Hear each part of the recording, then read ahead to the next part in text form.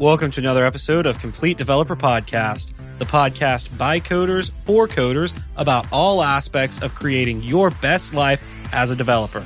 I'm Will, the accomplished developer and aspiring software architect. And I'm Beej, the journeyman developer sharing my journey in development. This episode was sponsored by the PVS Studio team. It promotes static code analysis methodology in general and its PVS Studio tools in particular. Static code analyzers allow you to find bugs in source code at the development stage. This helps to reduce the price of fixing them.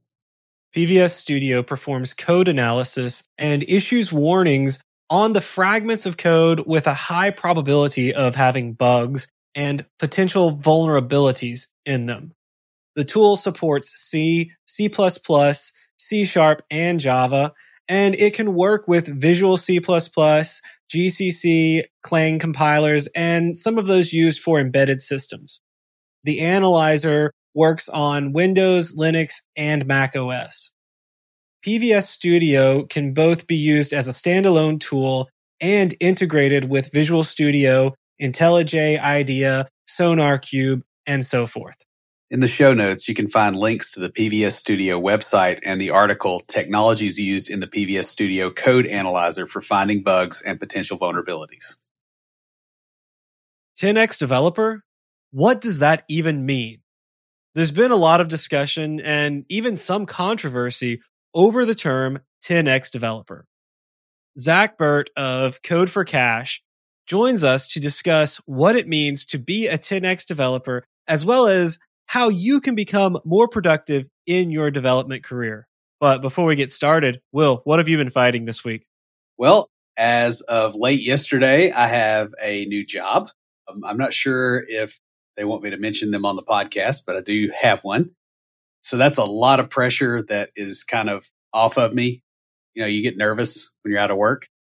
Congratulations, man. That's really awesome. Yeah. The other thing that happened is I've gotten some very interesting views of my own growth over the last couple of weeks. So I went back and I looked at how I was organized before when I was contracting, and I don't know how I lived like that. So I've been like, that was so far below what my baseline even is now.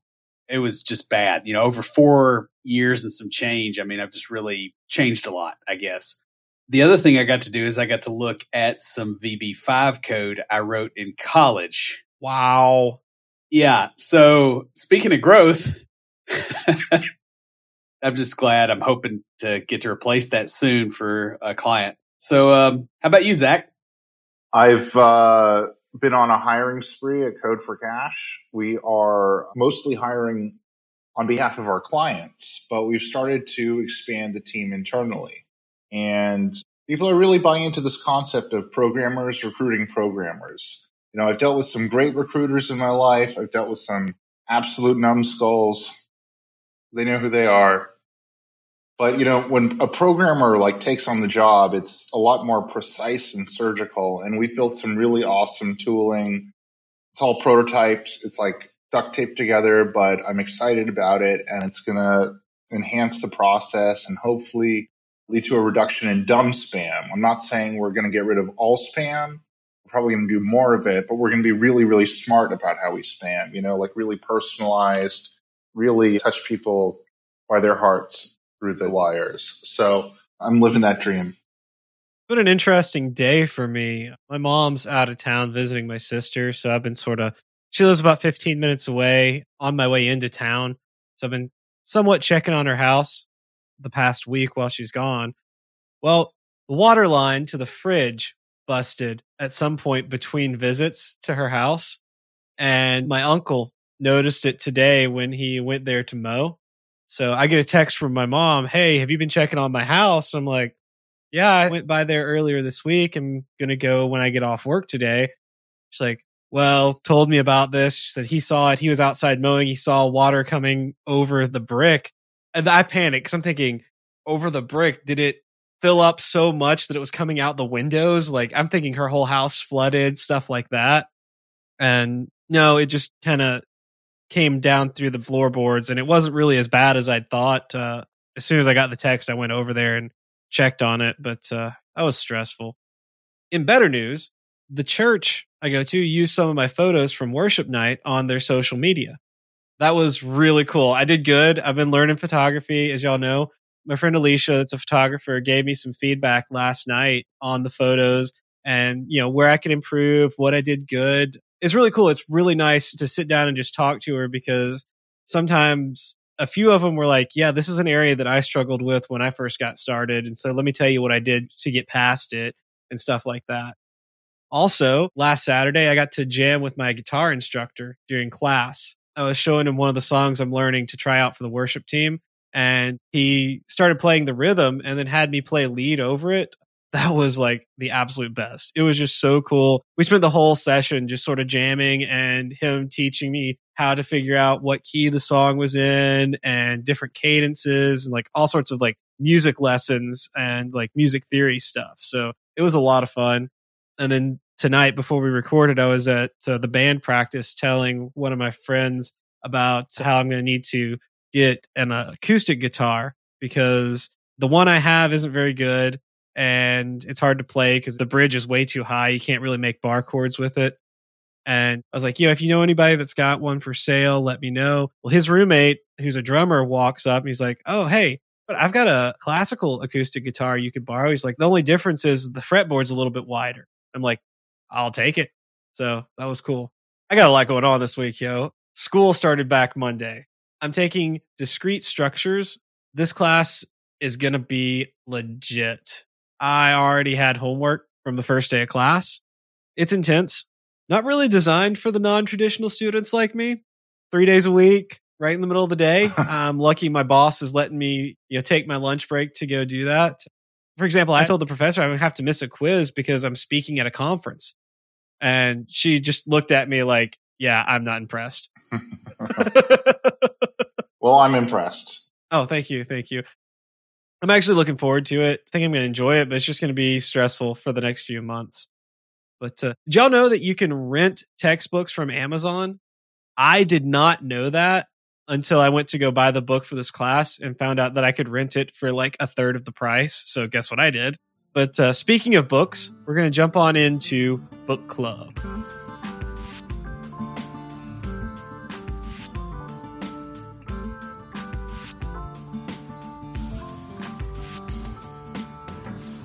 So we are continuing talking about Will's book, Surviving the Whiteboard Interview, a developer's guide to using soft skills to get hired. Now, I still don't have a copy of his book. Nor do I. Yeah, I know. We know a few people that have them, but we ourselves do not. But Will knows what he wrote. Can I just speak up here for a second? Will's book is so good that I recently saw him soft skill his way into a new contractor job with no code nonsense, none of that. They hired him based on the strength of his soft skills. It was like, wham, bam, you're hired. So there we go. Proof's in the pudding, folks. Works. It's a good sales pitch for it. So, Will, last week we talked about how you started the book and sort of the problems with whiteboard interviews. Could you tell us a little bit about sort of the meat of the book and what you really get into there in the core of it? Well, one of the things I really push is that it is not a programming test. It's a personality test. There's programming in it, and you definitely have to pass the programming part of it. But the other part is that you still have to show that you can work with a team. You have to show how you work with people, how you think, how organized you are, those kind of things. And a lot of people kind of miss out on that. And so I pushed that pretty hard as well. I also pushed a lot on the preparation for, whiteboard test. You shouldn't do it for the first time in front of a client because you're going to be nervous and embarrassed. If you remember back in the day when I was kind of training you and, you would do a whiteboard problem and I would chuck an eraser at the back of your head and tell you to erase that memory leak you just wrote. Well, that was kind of the point, was the stress test, to make it so that when you get into a real interview, nobody's going to be as big of a jerk as your friends and you're going to be better off. Problem with you doing that is when I was in the real interviews and they would ask a question, I would duck before I answered. A little PTSD is good for everybody. Okay. Who's talking to us this week? Well, we got a comment on the boundaries between work and side hustle episode from Gadacidox. Yeah, that was the username that they put in there. The comment says, I had a side hustle while working in an offshore R&D center for a US-based company. Things working good right now, and I'm glad I can make a little money off of it, although I haven't disclosed anything with my employer. That's good story time. I mean, that's probably the best way to do a side hustle, honestly. Especially if it's not interfering with your regular job. They don't need to know about it unless there is something in your contract that says you have to disclose it. But thanks for commenting and listening to the show. Send us an email to waterbottle@completedeveloperpodcast.com because we've got a Complete Developer water bottle just for you. And don't worry, we won't disclose who you are to your employer either. Guys, if you'd like your very own Complete Developer water bottle, leave us a review on iTunes, or you can comment on the website or any of our social media. We post all our episodes to Facebook, Twitter, and LinkedIn. We're also on Instagram and Tumblr. And I know I've been talking about photography. I really got to post some more on Instagram. Music City Tech is coming up. This episode will actually come out after that. So you should see some posts from MCT there where I'm going around and talking to people and getting to know some of the vendors, some of the speakers, some of the other attendees. Or you can join us anytime via Slack by going to slack.completedevelopernetwork.com. The concept of a 10x developer is someone that produces 10 times what others at that person's level produce. They could also be called a 10x programmer or a 10x engineer. There has been a lot of debate as to the nature of such a person or if they even exist. Some people argue that you can have a person produce 10 times the amount of code, but that it will be poor quality code full of bugs, while others state that 10x means that in the same time frame, this person will produce 10 times the usefulness or 10 times the benefit to the business. We've brought Zach Burt back on the show to talk with us about what it means to be a 10x developer and ways that you can use this concept to improve your productivity and therefore your value in the developer market. He's been programming for 20 years and consulting for 10 years and really loves programming. Over the years, he has worked for large companies and startups in both individual contributor and leadership roles. He is passionate about open source, both in submitting pull requests and launching open source projects. His first book is called The Software Engineer's Guide to Freelance Consulting and teaches developers about breaking into the world of freelance consulting. He lives in Manhattan, where he enjoys playing basketball and meeting new and diverse people. He encourages you to ping him if you'd like to meet.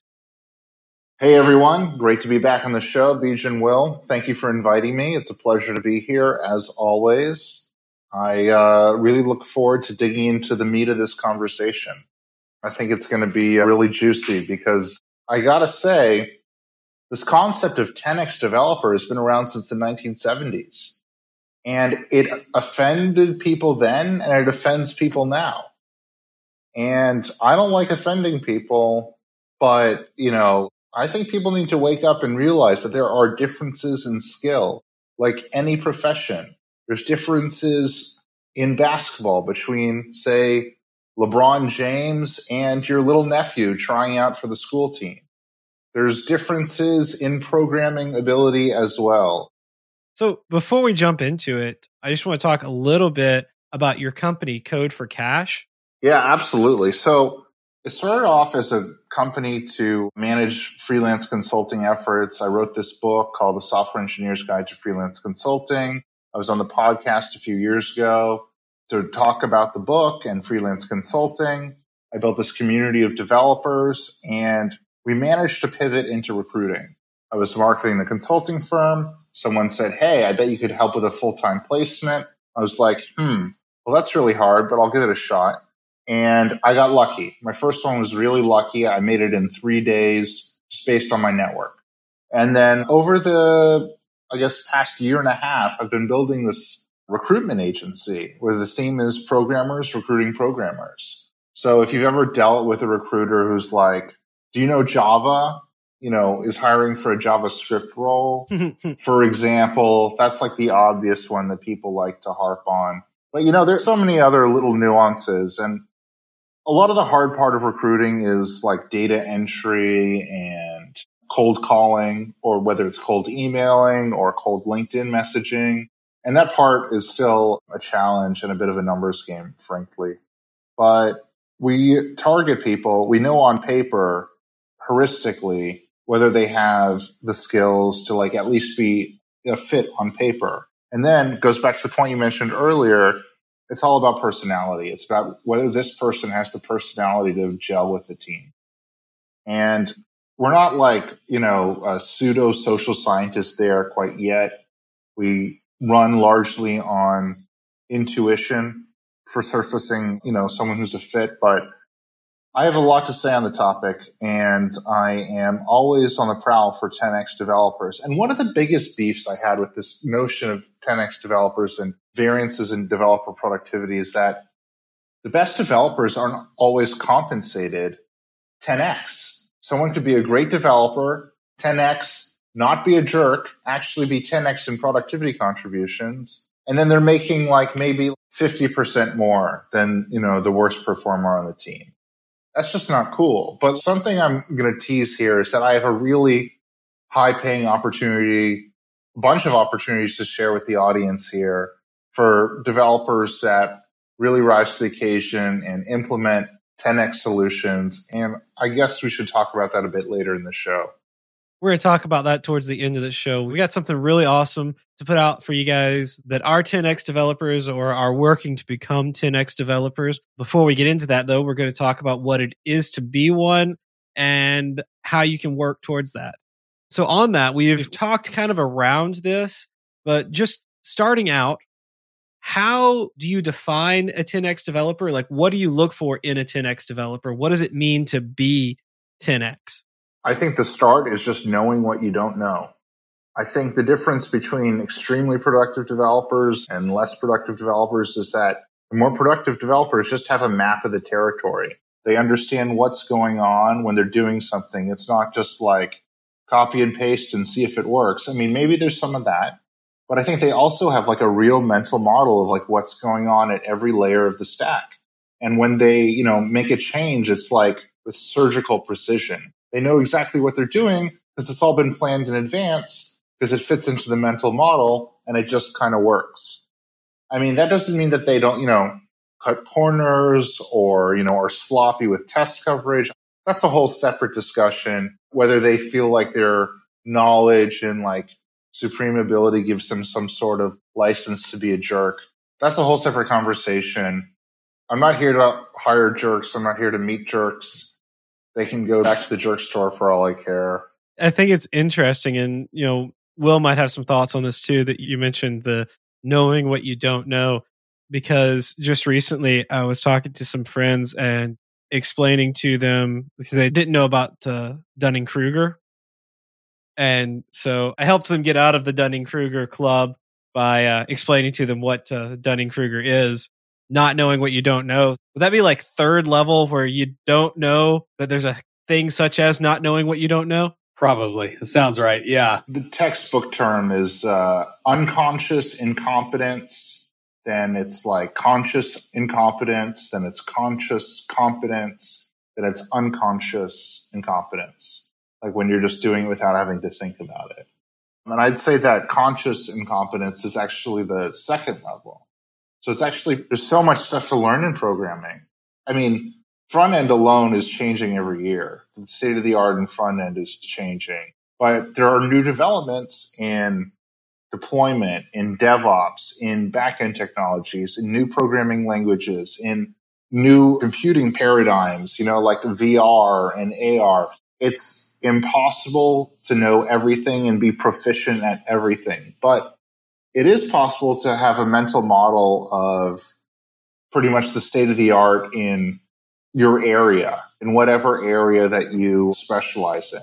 And I think that a lot of people see 10x developers as being T-shaped in that they have a wide knowledge of like almost everything and they know what they don't know in a lot of areas, but in one special niche, they know everything. They know that framework in and out, back and forwards, Yeah, I would agree with that. I think the other thing too, we talked about the whole jerk thing. One of the things that I've seen with really productive developers is they also know how their decisions are going to impact the team. And so you don't say, well, this is the best framework for this thing, and I'm going to roll this into this project when nobody else on the team can do it. It's not just that they are necessarily themselves more productive, but they also make it so the rest of the team can be effective as well. Yeah, that makes sense. Yeah, because like good social skills make it a lot easier to be a 10x developer. Because, I mean, if you're doing it just based on pure coding, like the only scaling factors you have are your knowledge and your typing speed. And those are both limited. Absolutely. Absolutely. I think that if you want to get anything done, it's going to require a group of people. Pretty much any major project is the product of collaboration and communication. And the better one is at communicating, the more one enables and empowers the team members to rise up. If it's anything like, documentation is a form of communication. I find that great 10x developers specialize in producing wonderful documentation, whereas bad developers often reject documentation. And I think part of that is due to wanting to keep some job security going, If they keep the bust factor low, then they become a valuable commodity, and then start introducing more of those like jerk behaviors, because, you have to put up with it if you want, the trains to run on time. Well, I do have a counter to this, because I did work with a developer who spent more time writing comments than he did writing code. There's a difference between comments and documentation, though. Yeah, that's what I was getting at, is that a 10x developer is someone who documents their code. And this guy had very detailed, but like he would have a DTO, a data transfer object, and he'd have every single thing in there documented out to the T. And I'm like, you don't need that much in here. Yeah. It was overkill. Now, I will say, going through his code, because after he left, I had to go in and finish the project he was on. I actually learned a few things about documenting that made my documentation better, but he was so much in the documentation that he wasn't getting things done. Yeah, I mean, I think that's the other thing too, maybe that needs to be in the mix here in the discussion, is a lot of developers, everybody wants to be a 10x developer, especially if you can get paid at least, 2x, of what everybody else does. But one of the things is to understand why you're doing some of the things you're doing. And so like, the overdone commenting, or using design patterns when they don't apply, or unnecessarily complicating your code. If you understand the difference between doing something because it is necessary to get it done and doing it because the book said that you should do it this way, I think that goes a long way as well. I don't know that makes them a 10x, but at least makes it where they don't make other people hate them. When we were planning this episode, I don't remember which one of you guys said it, but you said that 10x starts with a perspective shift, that the code is a tool to drive the results and not vice versa. Right. So, there's this common saying, like, the more senior you are, you can explain the why, not just the how. Why you're working on what you're doing. And having this mental model of how the business works, or how the system works, or how the team works, then you know why to do things. And you're not just like sort of flailing or copying, what everyone else is doing. Your actions have purpose. Yeah, I would definitely agree with that. And I think the other thing too is there's a bit of a technology fetish in this industry that's like, oh, I've got to use the newest, coolest thing, right? And that's cool and all, but I've got a buddy that's got a 200,000 line VB5 app that's been running since I was in college, and he makes bank on it. He doesn't care about Angular at all. Well, that goes to something we've said before. I've told the story a couple of times on the show, but you and I were consulting with someone, and the business guy had heard about some feature in Angular 2 and brought us in to help his team transition from 1.5 to Angular 2. This was back in the day. And we came in and looked at it, and we're just like, yeah, man, to do this, you're pretty much going to have to rewrite the whole app. And we found out what he actually wanted. And we're like, you can do this in Angular 1.5. You just have to add these components and like put these things in place to do that. It's just not built into it. But I think that's one of those things that the 10X developer isn't looking to, like Will was saying, move into the newest and the greatest technology. They're looking to solve the problem. Bingo. Right. What solves the problem the most efficient way? So yes, if you were starting from scratch, the newest thing that has it built in probably would be. So at that point, if we were starting from scratch with them, Angular 2 app would have been the way to go. But because they had almost the entire thing built and they were just adding features at this point, dealing with bugs and testing, it made no sense to move to Angular 2 when they had all this other stuff built. So it was, all right, how do we get this functionality that you want with what you already have? Right. That's that perspective shift of, all right, doing the latest, greatest, the newest, coolest thing to solve the problem. What does it take to get you to where you want to go? And I will tell you, it is really funny when people who have been dealing with a developer that doesn't think that way suddenly have someone come in from the development team and go, all right, what is it that you are trying to do with this? Okay, now let's work from there with what we've got to get you to that point. Yeah. I mean, it's the idea of like you control a machine. That's what our job is. And what are machines? They are devices that make it where you have to exert less force to get a result. Leverage. Yeah.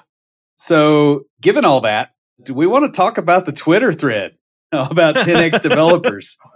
Yeah, we kind of hit on some of the things that came up in that, but jumping to that, I was not paying attention during that time. So you guys tell me about it. I paid attention just long enough to go, it's here again.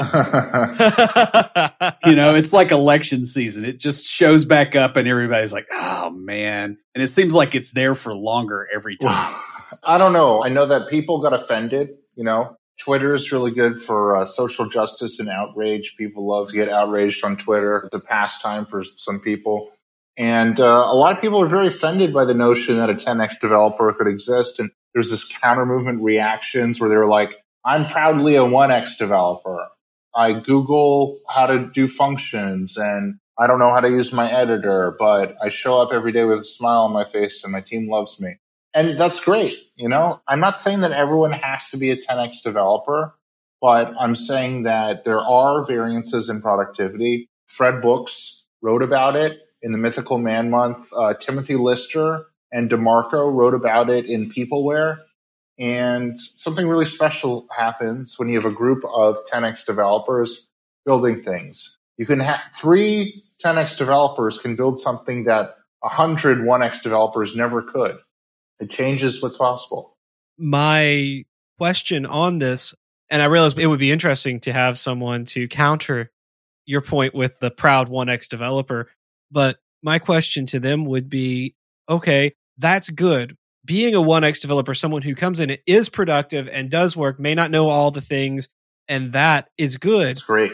But are you moving up? Are you working to be better? Are you working to be more productive? Because if you're a junior developer, mid-level, even if you're a senior developer and you're 1X, but you are working towards something, if you are working towards being more than that, then yeah, be proud to be a 1X developer.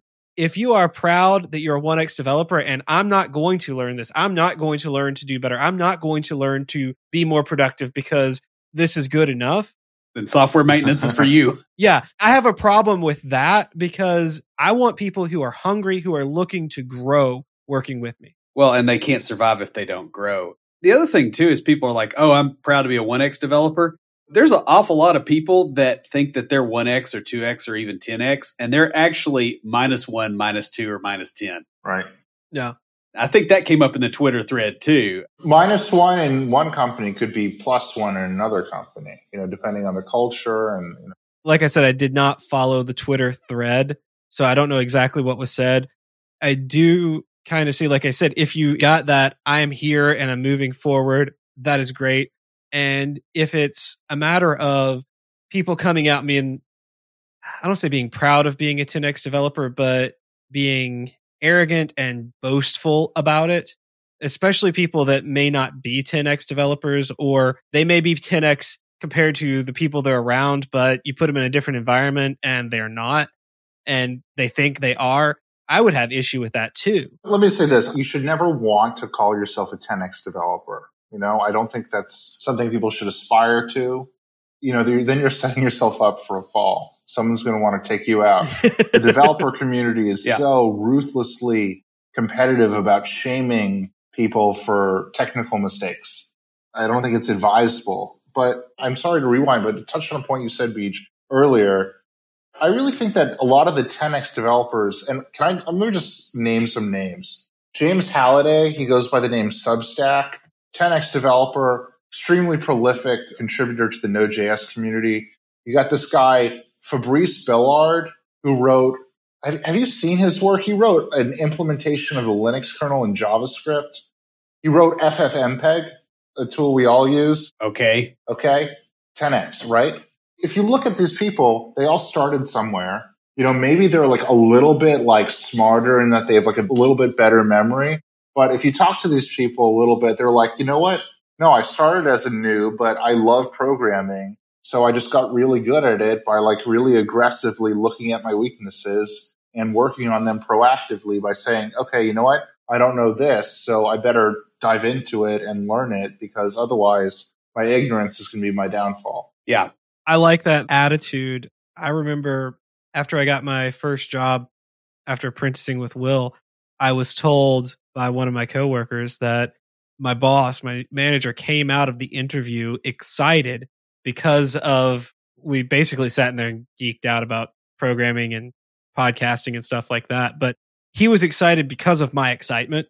And I tell that to people, especially juniors going out for that first job, because that's one of the most challenging, difficult things because you get a lot of rejection, a lot of people saying they want a junior developer when what they really want is a mid to senior that they can pay as a junior. Or boss around, Yeah. And so you get a lot of, it's hard. The first job is really difficult. And so I tell people, I was like, you go in excited, they're going to look at you and go, all right, this person may not know all the things because we're hiring for someone that doesn't. We're hiring a junior, but they're going to learn because they're excited about it, because they love it. And you can't fake that very well. Yeah, I would also say the 10X developer, at least at the senior level, is somebody that didn't lose that. Mm-hmm. And that's really probably the extent of it. Like if you're hyper excited over the Star Wars universe, right? You can have technical discussions about how many terajoules of energy came out of a Star Destroyer's blasters based off of how fast it vaporized an asteroid in Empire Strikes Back. Like I know people like this, right? And they just were like locked into that one thing and they've just been in it. Will says he knows people, but he is people. Okay, I was in that argument, but look. That was high school. It was a long time ago. But yeah, I mean, like when somebody is really into something, it makes a difference, especially over a long period of time. If you're just constantly putting in the work, you'll get a long ways and you'll get a lot further than somebody who isn't, regardless of where you started. To that point, when you do all that work and you put in the effort, there's like a sort of humility that you earn because like development is really hard. You're going to get frustrated. You're going to spend hours debugging things. And, there's a journey of self-discovery in there too. But, people love working with developers who are great, but aren't entitled. They're just good humans to have around in your life. Yeah, that is very true. I have a coworker. He's been doing this longer than Will has. Like he was in a full-time job back when we were in high school, like out of college stuff, and loves it. Like he is so passionate about getting to learn .NET Core, even though he's told me he's preparing for retirement in the twilight of his career, but we're moving to .NET Core and he is so excited about getting to do that. And I tell people, I'm like, when I've been doing this that long, I want to get that excited about things. Because right now I'm still very new. And so me getting excited about something is no big surprise. People that know me personally, me getting excited about anything is no big surprise because I really just, I like life. That's your default state. Yeah, it is. It really is. But I want to be that way about development when I get to his stage in my career. where I may be doing this for a couple of years and then I'm going to retire, but it is so cool that I'm getting to do this new neat stuff. And oh, wow, it does this. Like, it is so fun working with him. Like, everybody likes working with him when he's focused. Yeah. I love the guy, but he's even more scatterbrained than me sometimes. And it's awesome. It just makes me think of a point, and it's like, there's nothing wrong with coding for a paycheck. There are 10x developers who code for a paycheck. But if you come in with the attitude like, okay, I'm going to go take, Udemy class, and I'm going to learn JavaScript, and I'm going to learn React, and I'm going to go get a 6-figure job, and then I'm on Easy Street. It's like you're in for a rude awakening because your skills are going to age you out of, relevance in about 5 years. Your skills are going to go stale. It doesn't mean you have to spend all your free time learning new programming paradigms, but 5 years of deliberate practice is a lot different than 5 years of spending doing the same thing over and over. If you want to grow and you want to be a 10x developer and you want to earn it's about a 3x as much money if you're really good. But if you want to do that, you have to be aggressively adding more technical responsibility to your plate and working on new things, not just doing the same thing over and over again. I mean, I know that most development is honestly just create, read, update, delete apps. And that's not to say that you should make it more complicated than it needs to be just as an excuse to flex your skills.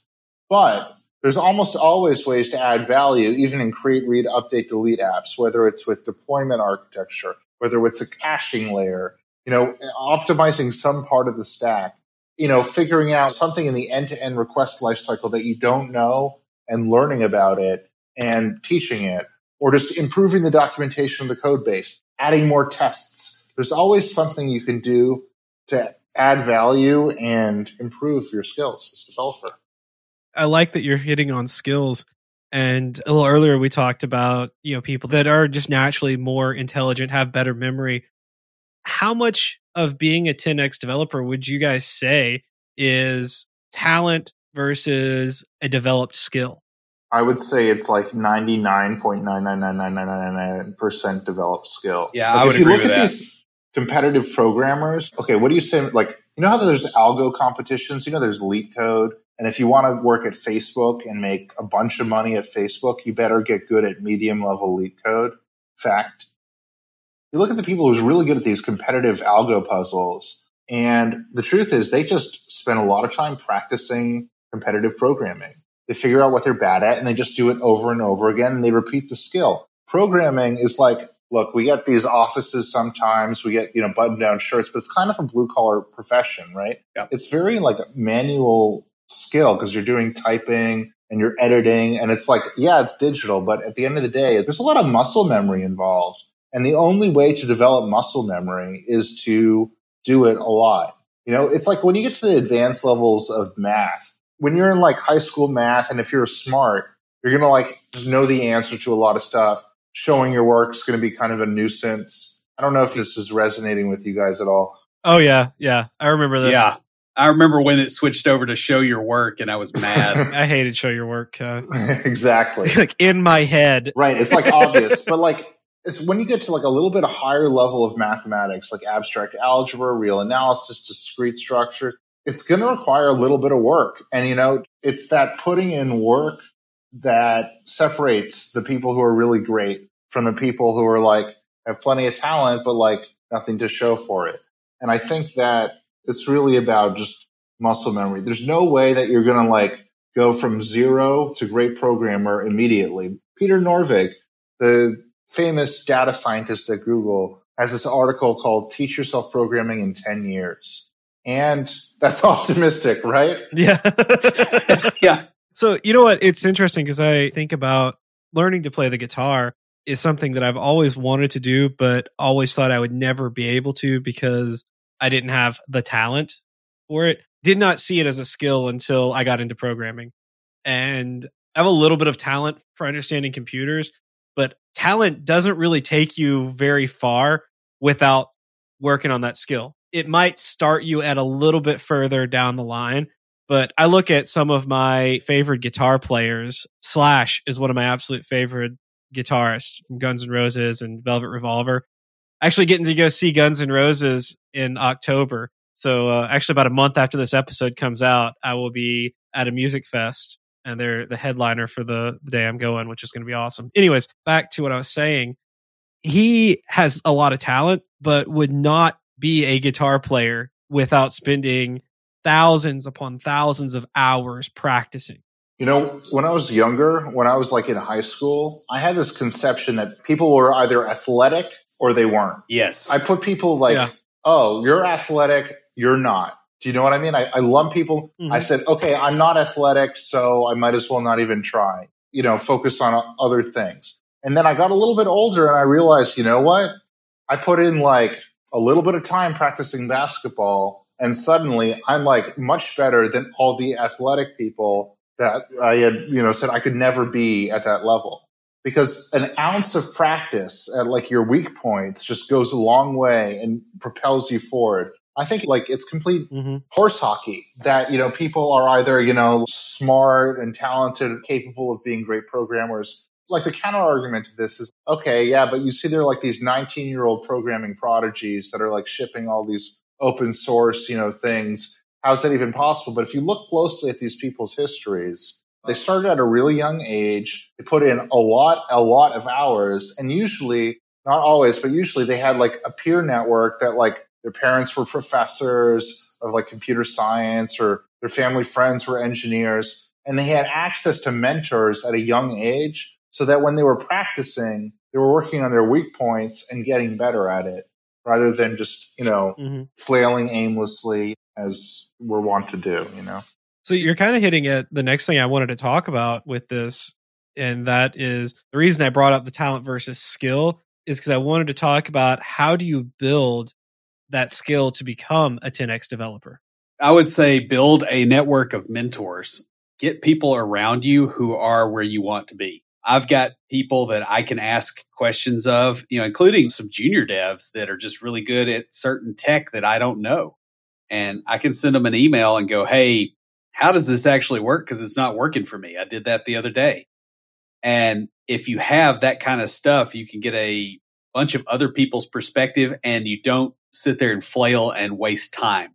Because it's really about optimizing your learning and getting quick feedback and being able to act on it. This is something I've learned with language learning. I'm taking classes, and I was taught that younger people learn faster than older people. And really what it is they have more time to practice, or they have to practice because otherwise they can't say, Mommy, I'm hungry. And they are also comfortable with failing and getting that feedback versus older people. They're like, oh, I don't want to step on my own feet trying to talk in a foreign language to somebody because they might get mad if I say the wrong thing. And it's exactly like that. I will completely agree with you on that, because learning photography, like one of the greatest compliments I've ever received in my life came from my photography instructor. But she said the reason she took me on, because she normally starts with people in like middle school and high school.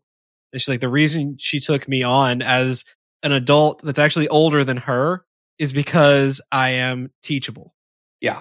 Speaking of the photography thing, there was a study, there was some professor, and I'm trying to remember how he set this up, but it was basically like he said, left half of the classroom, your entire grade is based off of how many pictures you take. And the right half of the classroom, your entire grade is based off of the best picture you take. And what was interesting is the growth curve of the people that were on the left-hand side that, had to take a bunch of pictures. They took better pictures than the people on the right-hand side because they just took a crap ton of them. And they got the practice and they experimented and they got quick feedback and they learned versus the others who talked theory and didn't do. Yeah, that's another thing that I really love about the way I'm being taught is she just threw me into it. Of course, Will, from experience, that's the best way to teach me. But she didn't know that. That's just the way she teaches, because she said, I'm not going to know where you are until I see what you produce.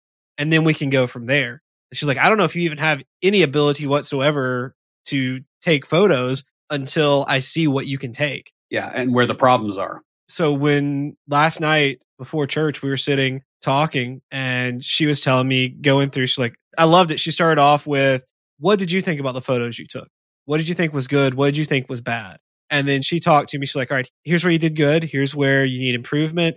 And a lot of the stuff, it was so awesome. A lot of the stuff that she said, here's where you need improvement, led into, and I love the fact that it led into a story because she's quieter introvert. So getting her to tell stories is awesome. But led into, I had this problem when I first started out, and here's what I did to work on it, and here's what you can do, and stuff like that. And it was all like, I have learned since I got into coding, and because you have a lot of fail and repeat, fail and repeat, fail and repeat until you get it right, that having the attitude of, I come in and say, all right, what did I do wrong? Because that's where I can improve. Yeah. And I think the other thing too is she asked you what you thought about. So it wasn't just, hey, here's what you did wrong, but are your perceptions of your own position accurate? Right. That's really good. And that applies back to a lot of what we talked about with people thinking they are better than they actually are, like the Dunning-Kruger effect and everything. But having those mentors, like you were talking about, for your coding and your programming will help you see where you are. And one of the great things about having people that are junior to you is that it will help you see if your code is actually legible and understandable. Yes. Because you could show your code to someone who is well above you and they're going to look at it like, oh yeah, that's simple stuff. But the people maintaining it are going to be at your level, or maybe a little above, a little below, just right around there. And so if someone below you can look at it and go, wow, that's really neat, I wouldn't have thought to do that, but I see what you're doing there, which I think I've said to you like almost verbatim before when you showed me stuff. But if they can say that to you, then you know, yeah, my code is legible, they can understand it, and it works. So there's a lot to having that feedback on both sides and having people to help you learn where your problems are, uncover your limitations. Knowing what you don't know is more than half the battle, because then it's no longer you know enough to be dangerous, then you know enough not to be dangerous. You're less likely to set everything on fire because you can reach out for help when you realize that you're in an area where you're not strong.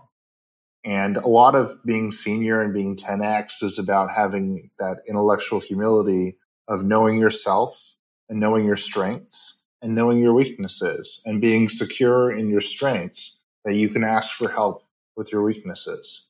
Well, yeah, I mean, you allow specialization in your team. I mean, that's why we have human civilization right now, is because people stopped being generalists and started being specialists, and that improved the entire thing. I mean, we're not running around with sharp sticks chasing animals because people said, hey, you know, I'm not so good at that, so why don't we let this guy do it, and I'm going to be over here doing something else. I would say another thing your comment made me think of is also work on your strengths. Now, this is just something I've noticed in myself in the areas where I am very much a student, the guitar and photography. When one of my mentors, my teachers, tells me that I did good in a certain area, that makes me want to do that more. It makes me want to grow in that area because I'm like, hey, I'm good here. In the areas that I'm not as good, I want to go like learn the basics there and work up. But the areas that I'm good, that I'm told, hey, one of the things photography wise, I'm coming back to it because it's just fresh on my mind, is composition and doing creative things with composition, like framing within the frame and stuff like that. I was told, hey, you've got an eye for this. So guess what? I went and I got a bit creative. Actually, that's one thing she told me. She's like, you went a little overboard. I can't imagine you doing that. Yeah.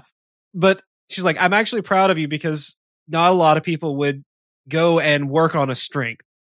And I know it's a little bit of humble bragging. I'm not trying to do that, but using it as an example of, even if someone says, hey, you're good in this area, that doesn't mean stop growing there. That means, hey, take it to the next level. There's so many ways to do that with programming. You know, reading the documentation end to end for whatever, you know, your great area is, contributing something, you know, fixing a bug, responding to a pull request, you know, improving the documentation, hosting a YouTube video, a podcast, teaching other people how to do it. There's a lot to be done there. And I think that any 10X developer is going to be like 100X in one specific area. And going back to your point, it's all about like putting in the hours. You got to love it. And if you don't love it, you're not going to put in the hours. So you need to like love it, or like maybe you really want to build an app for your business. Maybe you really want to provide for your family. And whatever that motivation is, you have to love it and you have to just dig into it and just get really good at it. So I guess in short, you're saying that a 10X developer knows why they're there. 100%. Moves with purpose, moves with intent, especially in code. Yeah. You can see the code is like elegant. It looks beautiful. And it's every line has purpose. Yeah, it takes a couple passes to build something really elegant. I don't think that any developer does everything flawlessly on the first go. That brings me to another point. I think good programmers do a lot of editing and rewriting of their code, and they're not necessarily satisfied with the first thing that comes to mind. Right. I would agree with that. And besides, if a developer did everything perfect on the first shot, we'd know about it. Because, let's be honest here, because they tell us. So we've talked about kind of the coding and the development skills. What about some of the skills around that, your meta skills? Sure. Well, there's the theory. You got to know the fundamentals of CS theory if you want to be great. It's a must-have, a must-do. That doesn't mean learn to invert a tree on a whiteboard using JavaScript. That doesn't necessarily mean that, but knowing what a tree is and why it's valuable and having like a mental model of how long certain data structures take really adds up in the long run. Developing communication skills is a huge one because then you can learn more people take interest in your work. It's really a big thing. Yeah, I think on the communication skills, I think that's very important because what we were talking about earlier, this is about being more productive. And you need those communication skills to be able to understand what productive means to the people you're building for.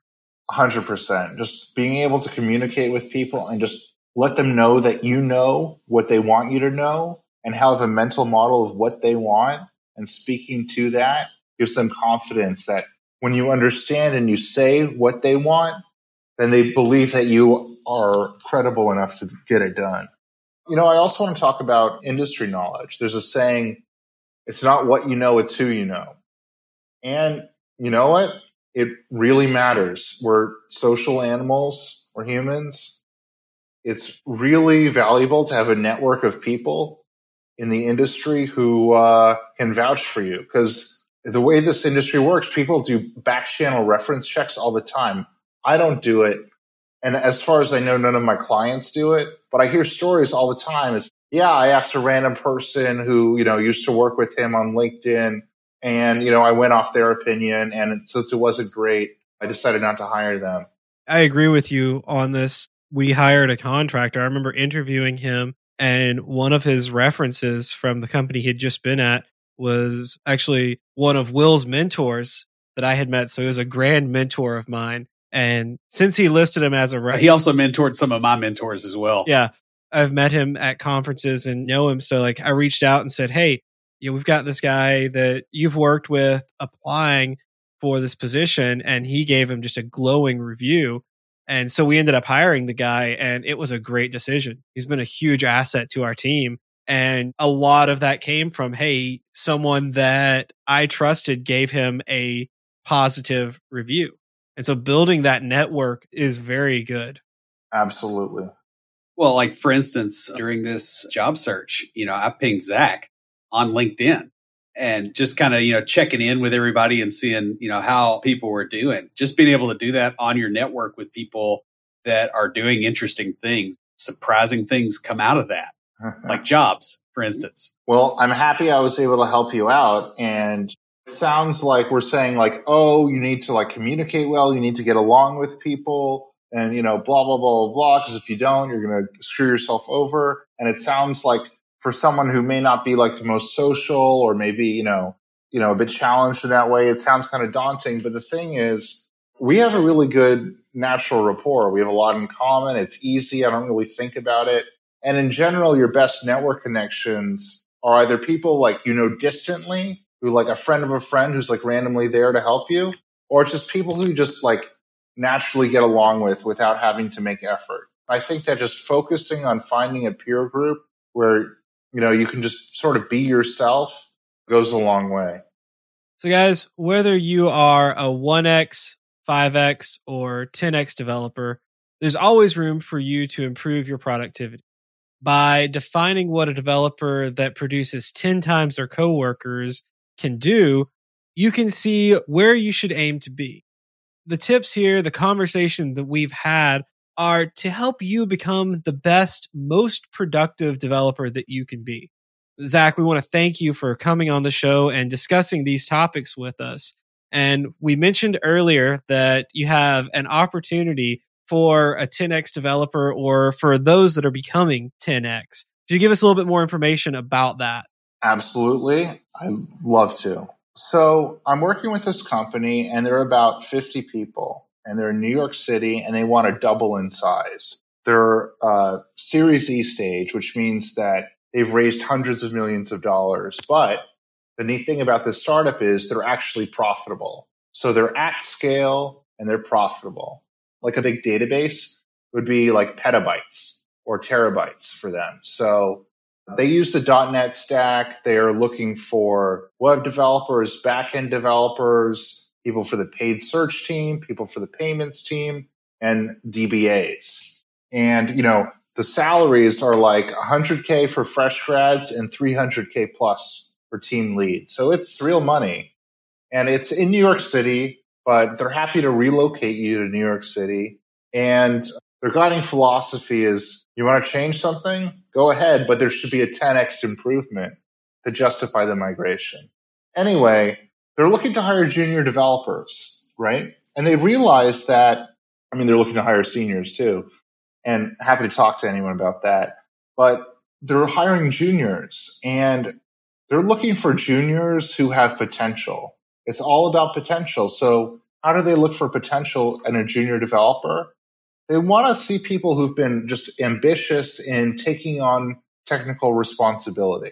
They want to see people who know what they don't know. They want to see people who think critically about the business. Even as a junior, they want people to know, okay, you're working on this. Yeah, you might not know all the APIs. You may not know the ins and outs of our whole system. But are you thinking critically about the impact that your work is having on the business?